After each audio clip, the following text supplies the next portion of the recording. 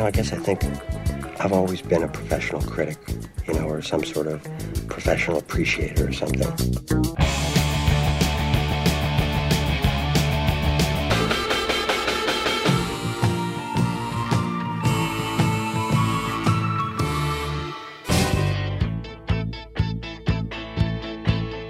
Now, this is serious business here, man. Putting on a great show is the most important thing you can do. One great rock show can change the world. Bring together some of the most innovative and battle-tested players in the LA punk scene, and you've got the supergroup Off. I'm Greg Cott of the Chicago Tribune. And I'm Jim DeRogatis from WBEZ and Columbia College. Off performs live in the studio this week on Sound Opinions. And later in the show, Greg and I review the new albums from indie darling Cat Power and the Husker Du legend Bob Mould. You're listening to Sound Opinions, and now it's time for some music news. If you see me walking down the street and I start to cry each time we meet, and walk on by,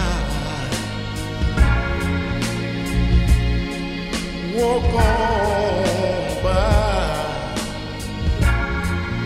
make believe that you don't see the tears. That is Isaac Hayes with his version of Walk On By, one of the great songs written by the team of Hal David and Burt Bacharach.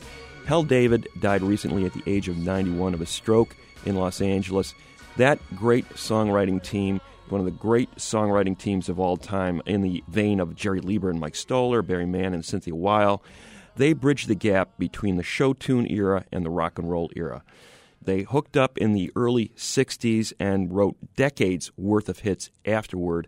Bacharach handled the music, David the lyrics. A very sophisticated sense of melody and nuance in the lyrics. They worked with all the great singers of that era, or most of them anyway. Dusty Springfield, Jackie DeShannon, Gene Pitney, Karen Carpenter, Tom Jones, Isaac Hayes, as we just mentioned. They were on Broadway with Promises, Promises. They had that Oscar-winning song, Raindrops Keep Falling on My Head, from Butch Cassidy and the Sundance Kid, but their greatest collaboration was with Dionne Warwick. They met Warwick as a journeyman singer. She was just 20 years old, singing on a lot of backing sessions at the time, singing demos for other artists. One of the songs that she demoed was a song called Make It Easy on Yourself that David and Bacharach wrote. Jerry Butler then took that song and turned it into a hit. After a while, Dionne started to feel a little used, like, wait a minute, what do I get out of this relationship? How about letting me sing some of these songs on recordings? She walks out of the studio, she says, don't make me over, man. Take me for what I am. And David looks at Bacharach and says, well, that's a song. Let's write that song. Yeah. Almost in spite of themselves, they wrote this feminist manifesto, Don't Make Me Over, became Dionne Warwick's first big hit in early '63. And you can hear Dionne embracing that lyric, that song. I don't think she ever sang with such fierce emotion as she does 2 minutes into that song. And then again at the end, where she sings those lines, it's almost a cry, a plea, a desperate attempt to be recognized for who she is. Don't Make Me Over, from Dionne Warwick, 1963, on Sound Opinions. Don't make me over, now that I can't make it without you. Don't make me over, I wouldn't change one thing about you. Just take me inside your arms and hold me tight and always be by my side. If I am wrong or right, I'm begging you, don't make me over. Don't make me over. Now that you got me at your command.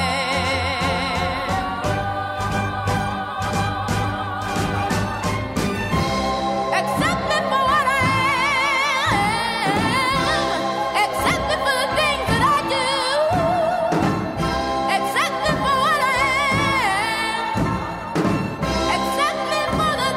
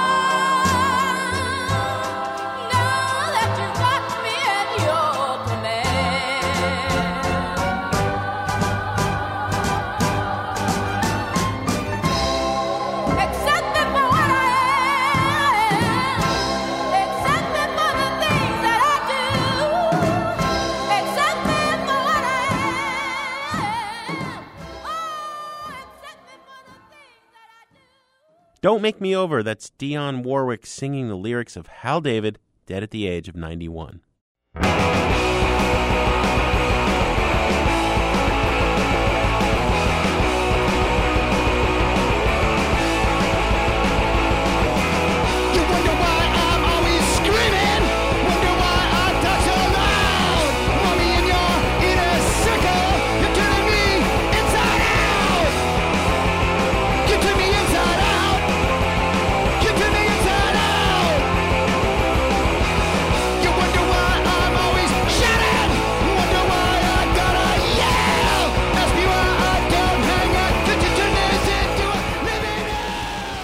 That explosion was a bit of Upside Down by our guest this week, the punk rock supergroup Off. I have to say it with the exclamation point, Greg. Off is the project of Keith Morris, Dimitri Coates, Stephen McDonald, and Mario Rubalcaba. If those names don't ring any bells, if you've never heard of Off, chances are you do know some of these guys' previous bands. Greg, these four gentlemen combined, I think, brought more history in American underground music to our studios than any band we've had on the show. Consider Keith Morris. He's the elder statesman of Off. He was the frontman and co-founder of Black Flag, which defined hardcore punk as a genre in the 70s, and then he went on to front the Circle Jerks, one of the most important hardcore punk bands in that L.A. scene. Dimitri Coates, who helped get Off the ground, is the frontman of Burning Brides. We talked about Stephen McDonald just a couple of weeks ago. He and his brother founded the power pop band Red Cross. We gave that new album that they put out a double buy it.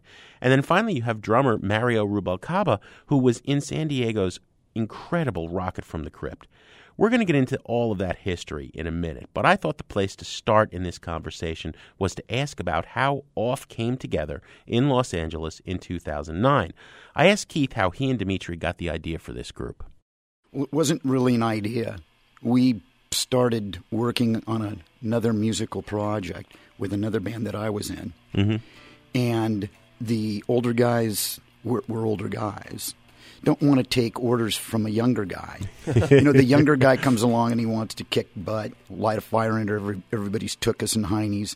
We'd been trying to write an album for 15 years, and it just wasn't going to happen because the energy was wrong. Circle Jerks, you mean? I don't talk about the Circle Jerks. I talk about the other band. Okay. This is my new priority because in the other band, everybody plays in other bands. Mm-hmm.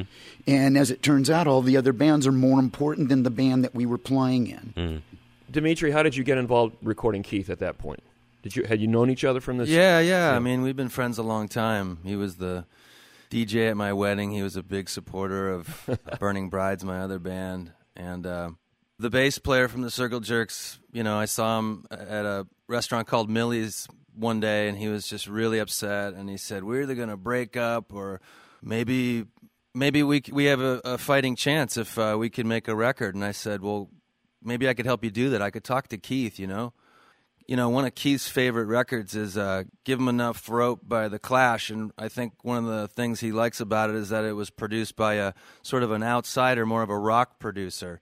I went with that pitch. Uh-huh. They were intrigued. I mean, my whole thing was like, hey, Keith, how did you guys do this back in the day? And he would say things like, well, from what I can remember, we'd have a buddy down at like a voiceover studio, not even a proper studio. We'd get a call like, hey, somebody canceled. And there's like 2 hours where you can come and record your whole record. And I think that's like the first Circle Jerks record. I can see, can't you see? Doing to you, doing to me. Prophecy and brutality. Killing you, killing me. Texas!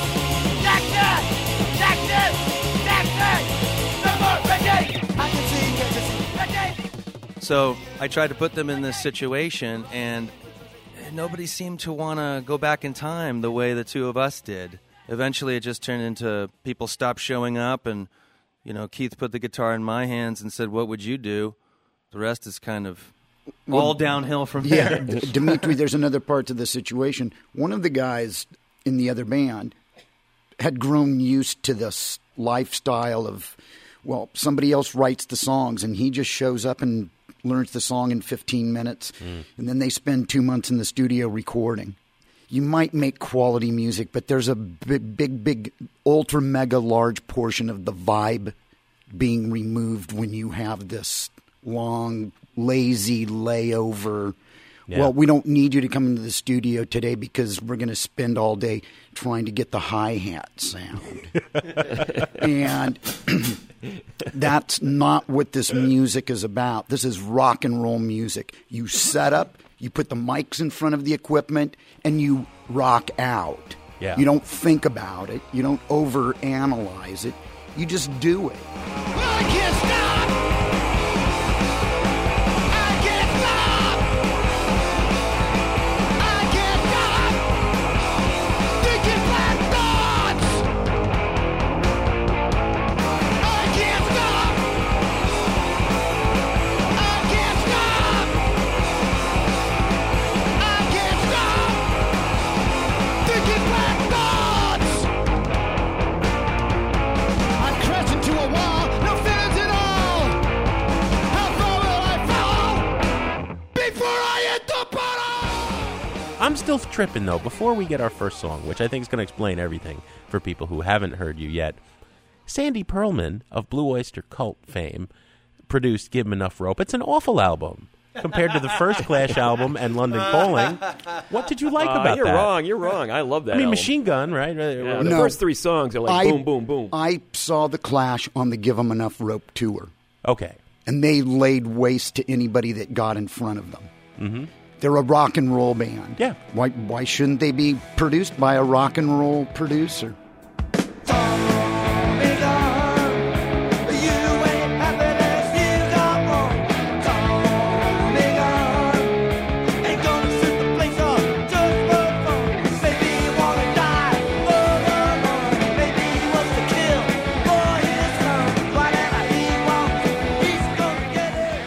You know, they're angry Londoners. Fantastic. But Mick Jones was a huge fan of a rock and roll band called Mott the Hoople. I knew we'd get a good answer from that. Let's hear a song by Off. What are you going to play? Well, what we want to do is we want to get angry about a situation that's happening here in the United States and probably everywhere else in the world. We have a batch of people that we've voted into office who are supposed to represent us who don't really represent us. The song is called Borrow and Bomb. Borrow and bomb! Borrow and bomb! Is my heart made of stone? I know I'm not the only one. I know I'm not alone. As you borrow and bomb! Borrow and bomb! I'm gonna slash your tires. I know I'm not that special. Set fire to your lawn as you borrow and bomb! Mr. President, you called out the drones. You destroyed beautiful homes.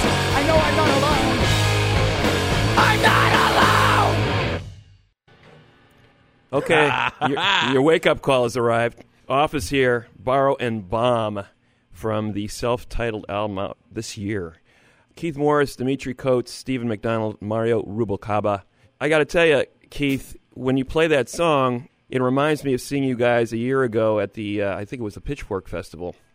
Your introduction to the band was, we looked around and it looks like we're going to bring a little different flavor to this whole afternoon. Well, we got to see Superchunk. They bring their flavor. Yeah. We got to see Guided by Voices, great rock and roll band. We saw Deer Hunter. They were fantastic. But then there were a lot of guys with beards sounding like Bread circa 72. Well, Come on, you know it. These type of bands, and we're not bad-mouthing them or dissing them. Good luck to all bands. They have their place and time. There's a good time to listen to that music when you're hanging out with your parents or Sunday morning. I think in some ways what you're talking about in that song and the way you perform that song, there's a necessity for that. You were doing that in 1979 to an extent, and you're doing it now. This is the sound that's always been in your head. And this is the sound there's you want. nothing wrong with any of the other forms of music. Like I said, they all have their place and time.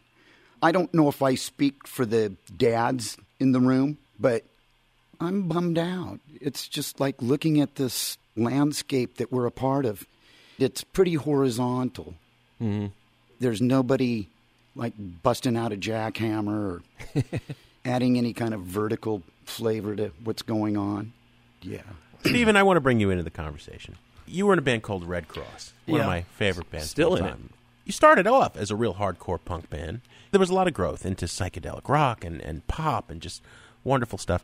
Dimitri earlier said something about going back in time. And I know you guys don't live in the past, but what is there that's timeless about punk rock, the way you started playing it, the way Keith started playing, the way everybody started playing it, and that made you guys want to come and make music like that again with Off?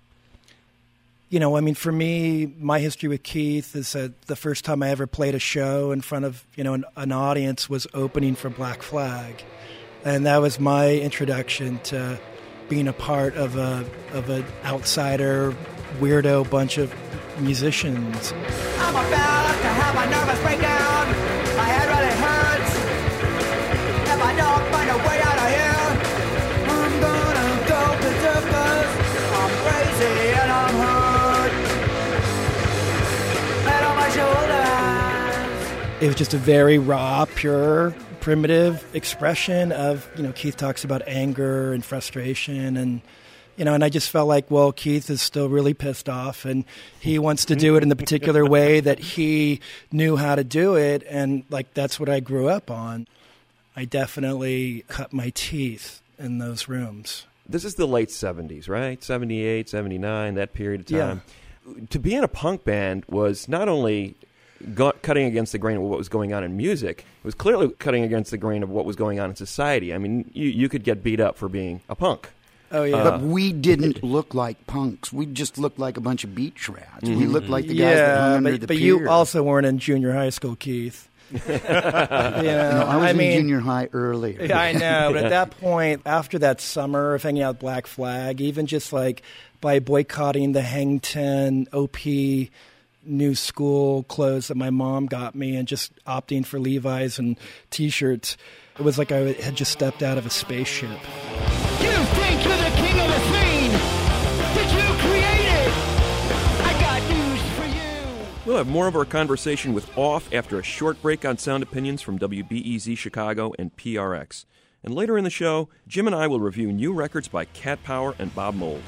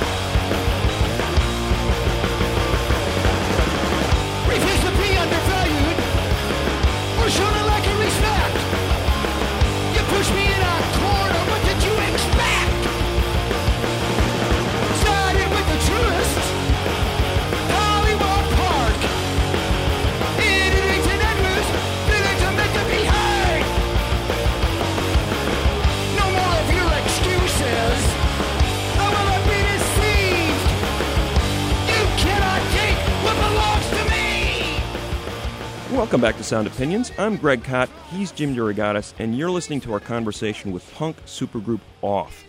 And like most bands that attract that dreaded supergroup label, Off comes with a pedigree. We're talking about Keith Morris, Dimitri Coates, Steve McDonald, and Mario Rubalcaba, who since the 70s have helped define L.A. rock and punk with bands like Black Flag, Circle Jerks, Rocket from the Crypt, Burning Brides, and Red Cross. But they're not living in the past of those bands. Since Off came together in 2009, the bands cultivated an audience outside that traditional hardcore scene. They've played everything from the hipster-friendly Pitchfork Festival to opening for a mainstream band like the Red Hot Chili Peppers. When time came to put out their first recordings, first 4 EPs and then the self-titled debut album, they went with a cutting-edge label, Vice Recordings. So I asked Keith how the band ended up signing with Vice. Well, the original idea was that we were going to just take this band and move at our own pace and put out 4 songs here, 4 songs there. Kind of like the Black Flag technique. Mm-hmm. You know, just play it as you go. And then we were presented with a record contract, and we were getting ready to sign the contract, and one of the guys in the band said, well, this is the first group of people at a record label that we've talked to. Why don't we talk to some other people? And in that process, talking to another record company, they got all excited, and they said, you want to get the party started? Start jumping through flaming hoops. All right, we've got Off in the studio. What are we going to hear next, Keith? The next track we would like to perform for you is a song called Wrong.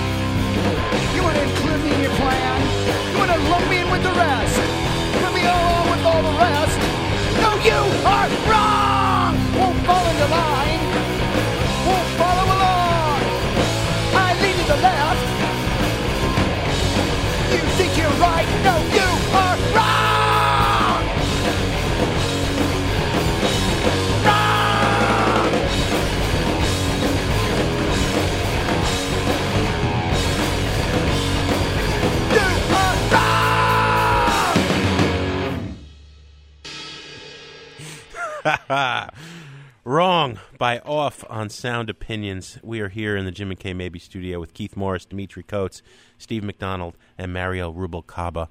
I don't think we've been saying it right, Greg, because there's the exclamation point. Yeah. We're supposed to say it like, off! Off! Off! How long did it take to record the album? 3 days. 2.5. Yeah. 2 days recording, 1 day mixing, and Yeah. How did you cull the 16 tracks on the album? There's room probably on here at the off song length for 50, 60 tracks if you wanted. From the get-go, Keith was always just like, trim the fat. You know what I mean? Also, we drink a lot of coffee. Our attention span is very minimal. Just because the songs are short doesn't mean that they were any less difficult to write. I mean, you still have to come up with a good riff, and there's a verse and a chorus, and sometimes even a bridge. Harmony vocals. I mean, all of us are big Beatles fans. We're kind of classic rock heads when it comes down to it, and if you were to look at all of our record collections, they're very similar, We're into stuff like Alice Cooper and the Kinks and Creedence and Blue Oyster Cult and Captain Beyond. And that's the stuff that he plays in his living room before I pick up the guitar and start trying to write something. We do occasionally listen to The Damned and Stiff Little Fingers.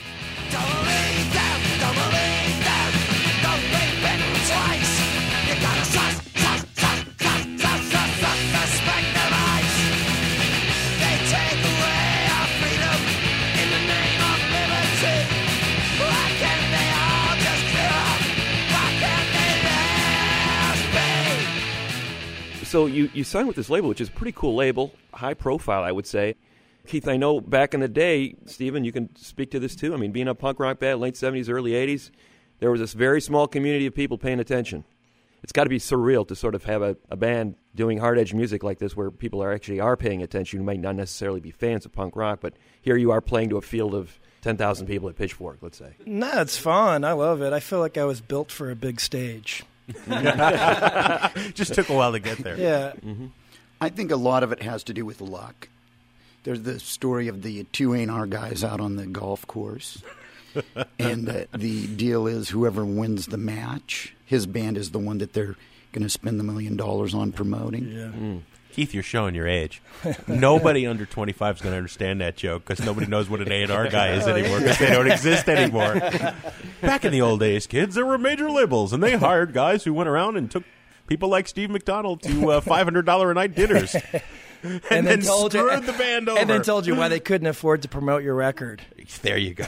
Well, I actually think Dimitri is probably the last person in this room to have an experience with sort of the major label system on that level, right, if I'm not mistaken. Because Burning Brides was a hot commodity there for about 10 years ago. I remember. Well, that's how right? I met Keith. Mm-hmm. We got signed to V2 Records, and he was working at that label.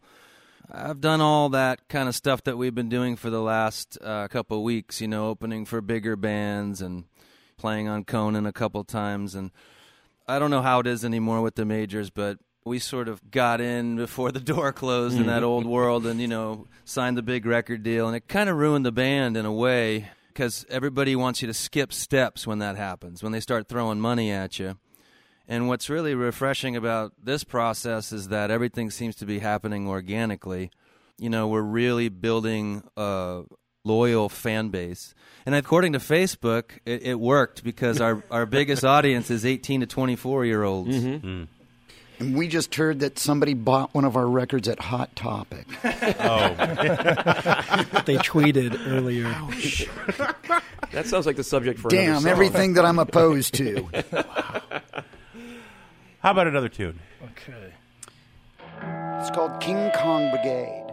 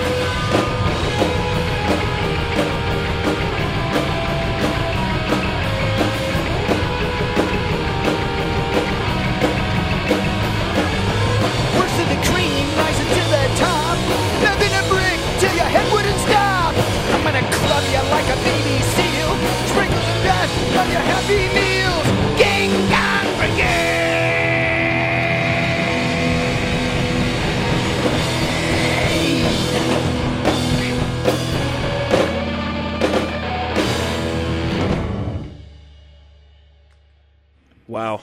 I love this stuff. King Kong Brigade from Off on Sound Opinions from the self-titled album. Off! ! Hardcore. What we are hearing is hardcore music. Some people, a lot of listeners probably don't even know what that is. Or if Okay. they've heard about it. Now, yes. Keith would disagree. Dimitri. Keith would disagree with that statement. Okay. And another person whose opinion I respect greatly would disagree with that, and that's Pete Stahl from Scream. Okay. He's come out on the road with us. Both of them say we're not a hardcore band. We're a punk rock band. Okay. And we're not even a punk rock band. Rock and roll band. We are a rock and roll band. Just crank it up. But you heard that term hardcore thrown at you guys All the in the time. late 70s. And now, again, because you were associated with that scene. So talk about that, because it's a loaded term. And the reason I brought it up is it is a loaded term. How did you feel about it back in the day? Keith, Stephen, you can probably address this question. Well, I don't think it existed when I first met Keith. I think it was Keith's old band that after they really kind of got rolling, that's when that term started being used. But like when I was in that rehearsal room, watching them for the first time. Black Flag. Yeah, Black Flag. Not Keith's other band.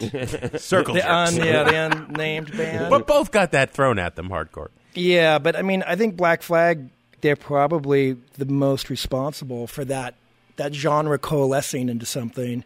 When they first started, they were a punk band. That's what I thought of, Well, now, there are other bands to be placed on this list, too, like Minor Threat, Bad Brains, Sure. Vancouver's DOA.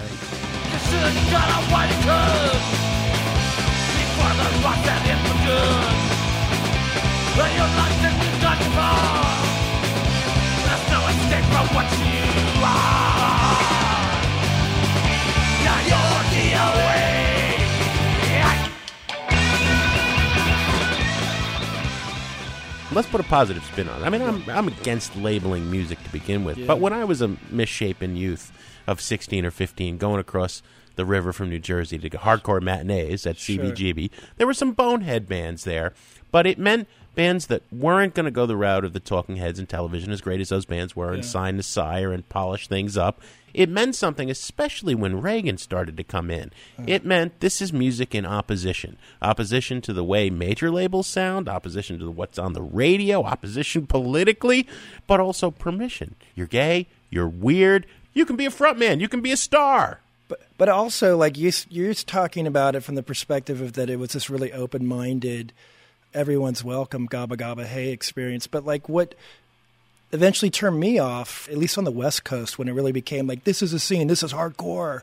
I found it to be extremely regimented. Mm-hmm. And there were, like, intense rules that you had to, like, abide by or you were rejected, which was against the idea of why I got into punk music in the first place, you know? And there was a lot of violence attached to it, too, which to me seemed like teenagers buying into, like, the media idea of what the punk movement was supposed to be about. And it wasn't. I found when I first went to a show, I remember my brother said, on Saturday night there's going to be an Angel concert at Long Beach Arena.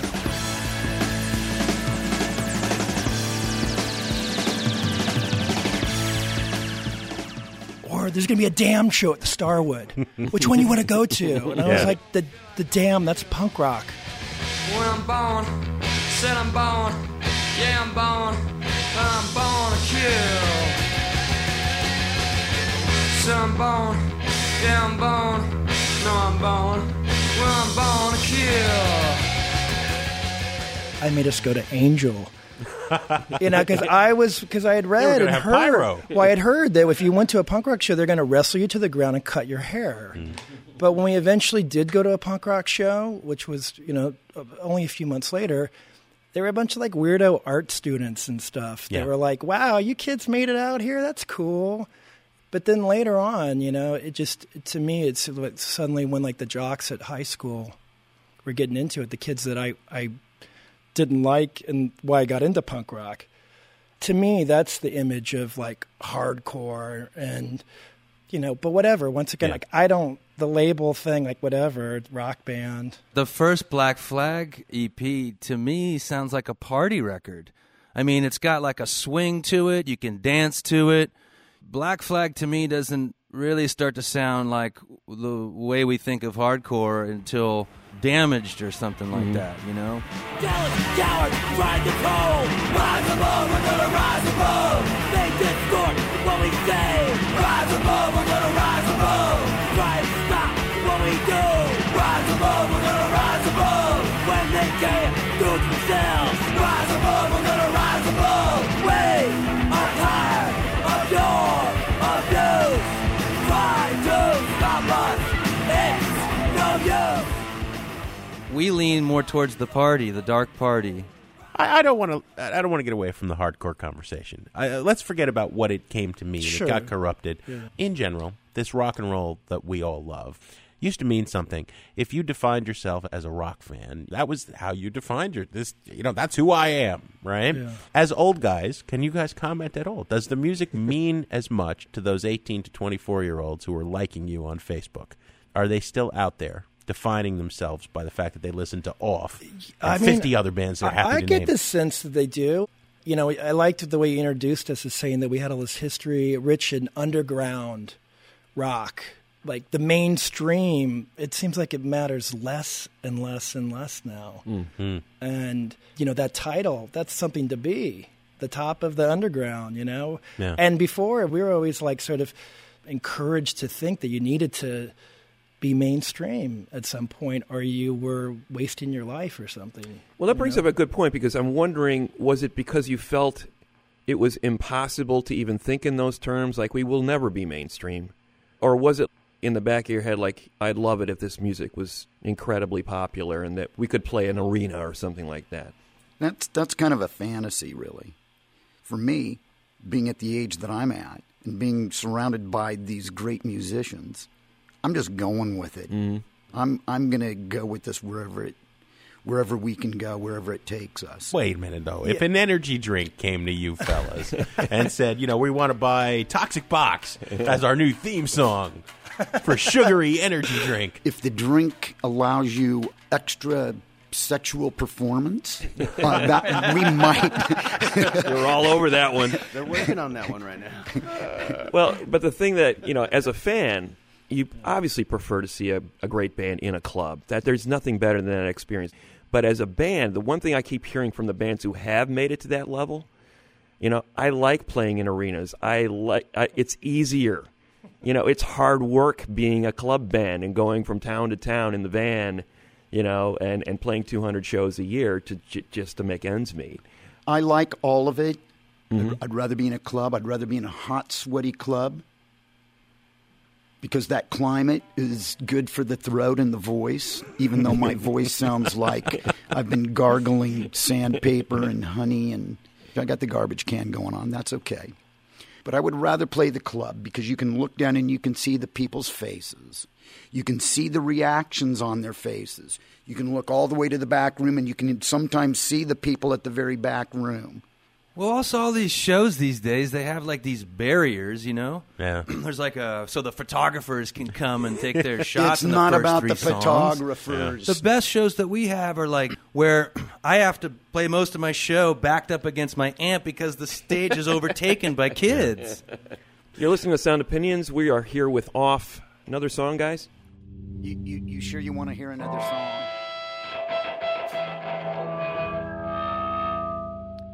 Elimination.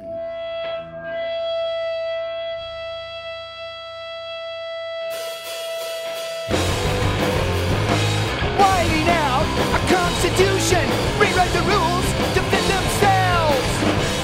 Elimination built us up on a false foundation, the decline of Western civilization. Eliminate. Wear those colors on your sleeves. Take a bath soaked in green. Sold our dreams and our souls. Dug a dirty ditch next to a golden trench. There's a big payout for every son of a bitch. Elimination!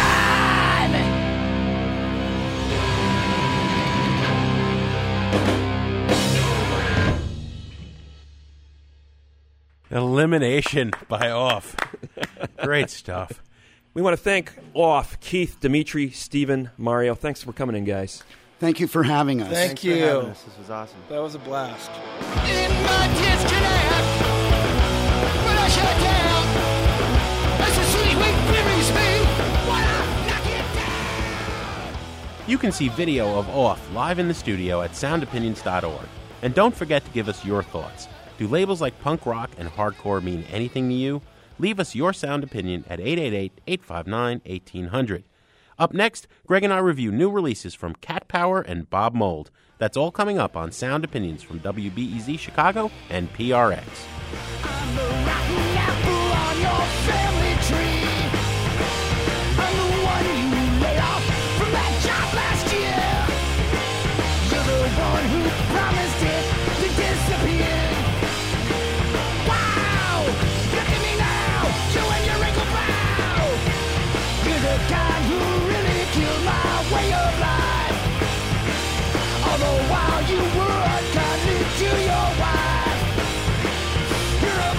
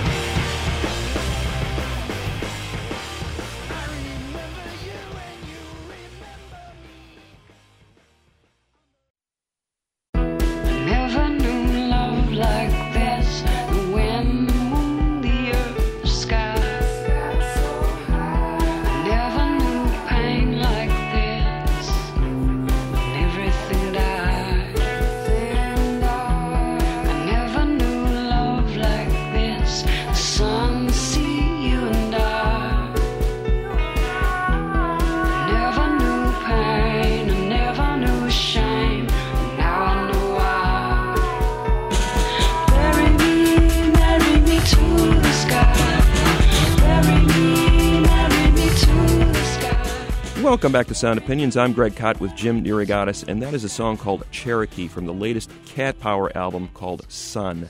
Sean Marshall, a.k.a. Cat Power. Yes, it is pronounced Sean, even though it's spelled C-H-A-N. Born in Atlanta, moved to New York in 92. There she was seen by Steve Shelley of Sonic Youth at a Liz Phair show. I mean, how hipster is that? You're opening for Liz Phair in New York, and Steve Shelley's in the audience.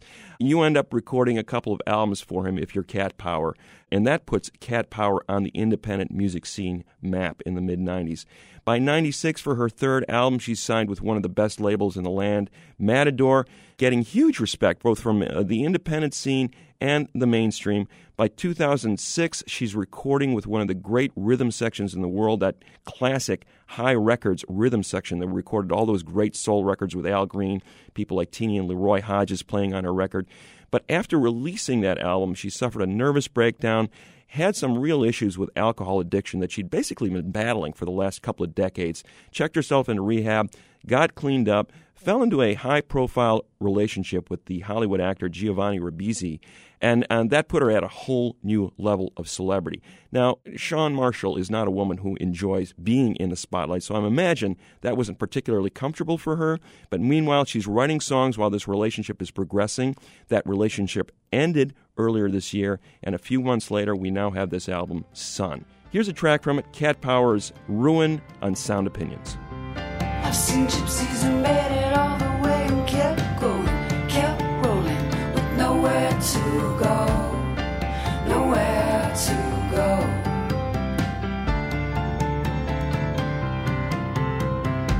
As far as I've seen, from the bush in the wilderness to every known city, I've been to Saudi Arabia, Dhaka, Calcutta, Soweto, Mozambique, Istanbul, Rio, Rome, Argentina, Chile, Mexico, Taiwan, Great Britain, Belfast to the desert in Spain.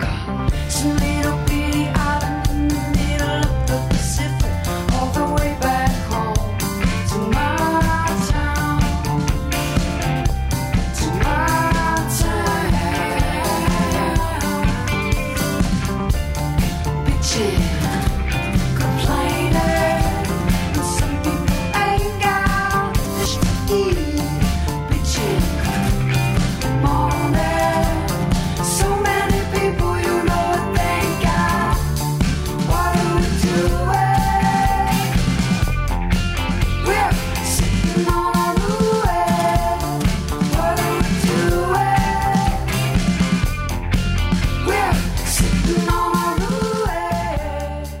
That was Ruin from the new 9th album by Cat Power, Sun. Greg, must be pointed out that is an apt title for this disc, somewhat ironic, given that the previous 8 albums that Sean Marshall has given us have been anything but sunny. Right. She likes to revel in the dark. You did not mention that one of the most infamous things about Cat Power is her penchant for curling up into a fetal ball on stage in the middle of a performance and no longer being able to continue as her devoted followers shout, "We love you!" That whole element of misery and woe, combined with the slow, dirgy tunes on guitar and piano of her first 8 albums, really made it difficult for me to like Cat Power. And then the whole live spectacle, I have never been a fan. I've never been a believer.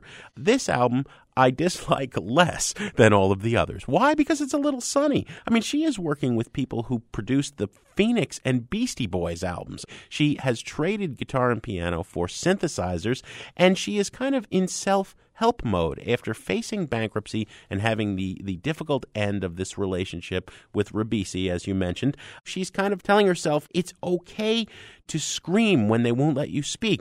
She's reminding herself some people haven't got blank to eat. I guess all things considered, I shouldn't be so miserable. It's a different kind of attitude for Marshall, and combined with the kind of general sunniness, and it's all relative, of these melodies, it's a lot easier to listen to. Although it's still not a fun record, and I still don't love her voice, and a little of her goes a long way. So on the buy it, burn it, trash it scale, this is, for the first time for me, a burn it for Cat Power.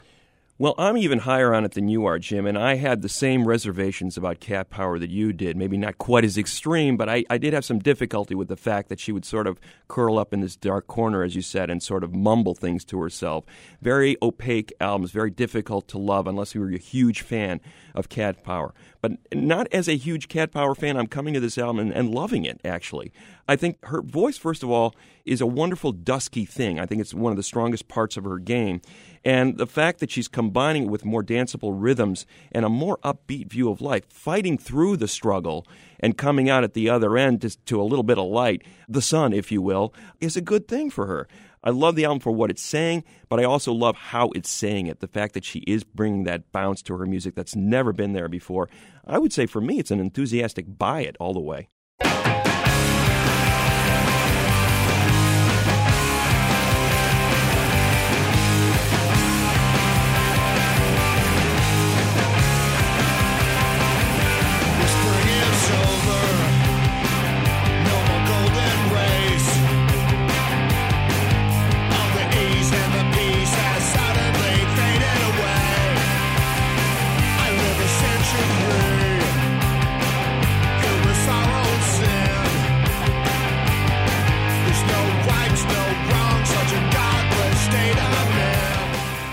That was a little bit of Silver Age, the title track from the new album by Bob Mould on Merge Records. Greg, hard to believe, but this is the 10th solo album by Bob Mould, and that isn't counting his incredible body of work in the 80s with Husker Du or his 90s band Sugar. You know, Bob Mould's a legend. He is to our generation that came up in the indie rock 80s what Lou Reed was to the punk rockers. He is a grumpy old uncle figure, you know. You got to love Bob Mould, even if he can sometimes be a little hard to take. Husker Du was one of those bands that made the alternative era possible, that mixture of punk rock ferocity and melody. Having missed the alternative gravy train, he put together Sugar, put out 2 albums with them in the 90s. Before that, he'd started a solo career, which was very fruitful art rock, and which continued after Sugar ended. At one point, Bob said, I ain't going to play guitar no more. Rock and roll is done. He put out an album called The Last Dog and Pony Show, and he started messing around with synthesizers. We talked about all of this and more in 2011 when Bob came on the show to talk about a fine autobiography written with Michael Azerrad, See a Little Light. Now comes this album. Bob has said that after the task of spending 3 years looking at his life, writing that autobiography, he was inspired by 2 things to just rock out. Number 1, realizing it was 20 years on since the debut by Sugar, Copper Blue, and number 2, a stint spent opening for the Foo Fighters. Bob is claiming this record is just big, dumb rock fun. Is that true? We'll talk about that in a minute. Let's play a track. This is a song called Star Machine by Uncle Grumpy, Bob Mould, on Sound Opinions.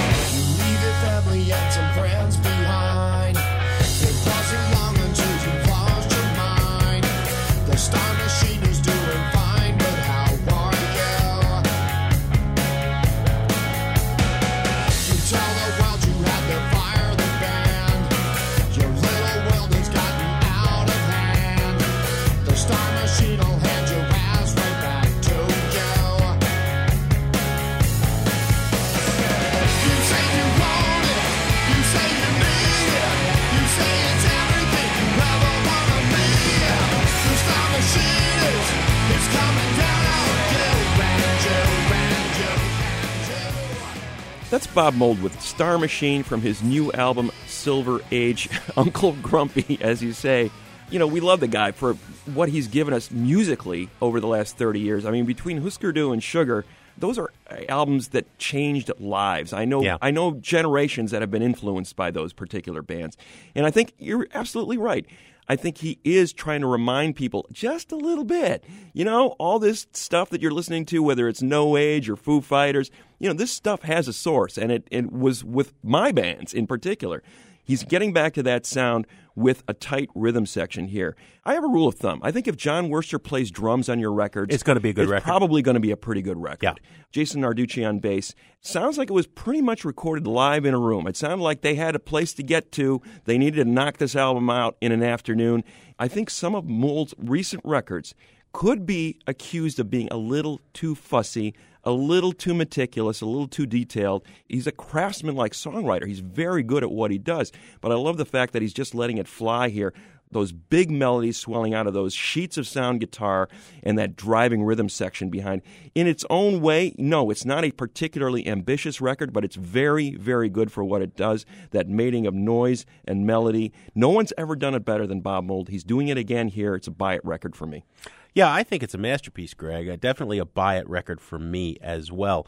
Bob, with all of this talk before the release saying this is just a rock record, he's actually trying to throw us off the trail. Because the things that were great about his autobiography, See a Little Light, was this deep, introspective look at his own failings and the ugliness of the world, lightened by the hope of the possibility of love. And it must be said, a sardonic sense of humor. He's grumpy, but he can be pretty funny. All of that is here, and in particular, that song we played, Star Machine, that is one of the most vicious eviscerations of the corporate rock world that I've ever heard. And that's really saying something, right? On a show that had Off on it, I mean, that is Bob railing at the machine. That kind of lyrical intensity flows throughout this album, and I must say it is paired with an emphasis on melody, the likes of which, I'll tell you, some of these melodies are as good as Grant Hart's. I'm going to continue to pine for the sweet, sour mixture of Bob Mould and Grant Hart in Husker Du, but in the meantime, this is a brilliant album that Bob's given us, so a double buy it from us. What do we have on the show next week? Jim, next week we are going to look at some records that you need to hear about that are underneath the mainstream radar. Buried treasures.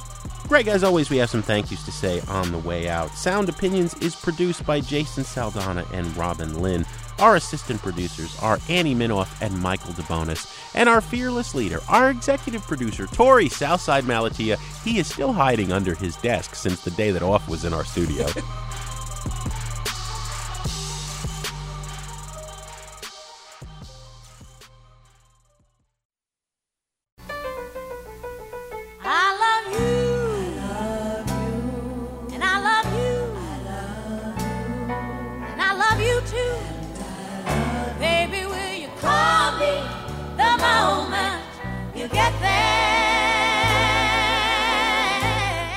On Sound Opinions, everyone's a critic. So give us a call on our hotline, 888-859-1800. New messages. Hi, Jim and Greg. This is Julia. I'm calling from Philadelphia, and I'm calling about the 1977 podcast. I graduated from high school in 1977, and I was raised in Philadelphia, so I had many opportunities to go and see the Ramones then. And there was hardly anyone ever at those shows. It was sort of like the same 50 kids over and over again, which probably really sucked for them, but it was great for us. Hey, baby, you thrill me so. Hold the tight, don't you let me go. Well, let's dance. Let's dance. We'll do the twist and start the meditation. Any of that you want to see. Well, let's dance. Well, let's dance. Okay, we're there. So I don't know if you ever play the time machine game, like if you had a time machine, where would you go? But if it were me and I had a time machine, I would set the dial back to 1977 and go to see the Ramones. Hi, my name is Rebecca, and I live in Fort Collins, Colorado. I just listened to your year that punk broke, and I remember the first time I heard that advert song. I have not heard that song in 25 years and recognized it instantly.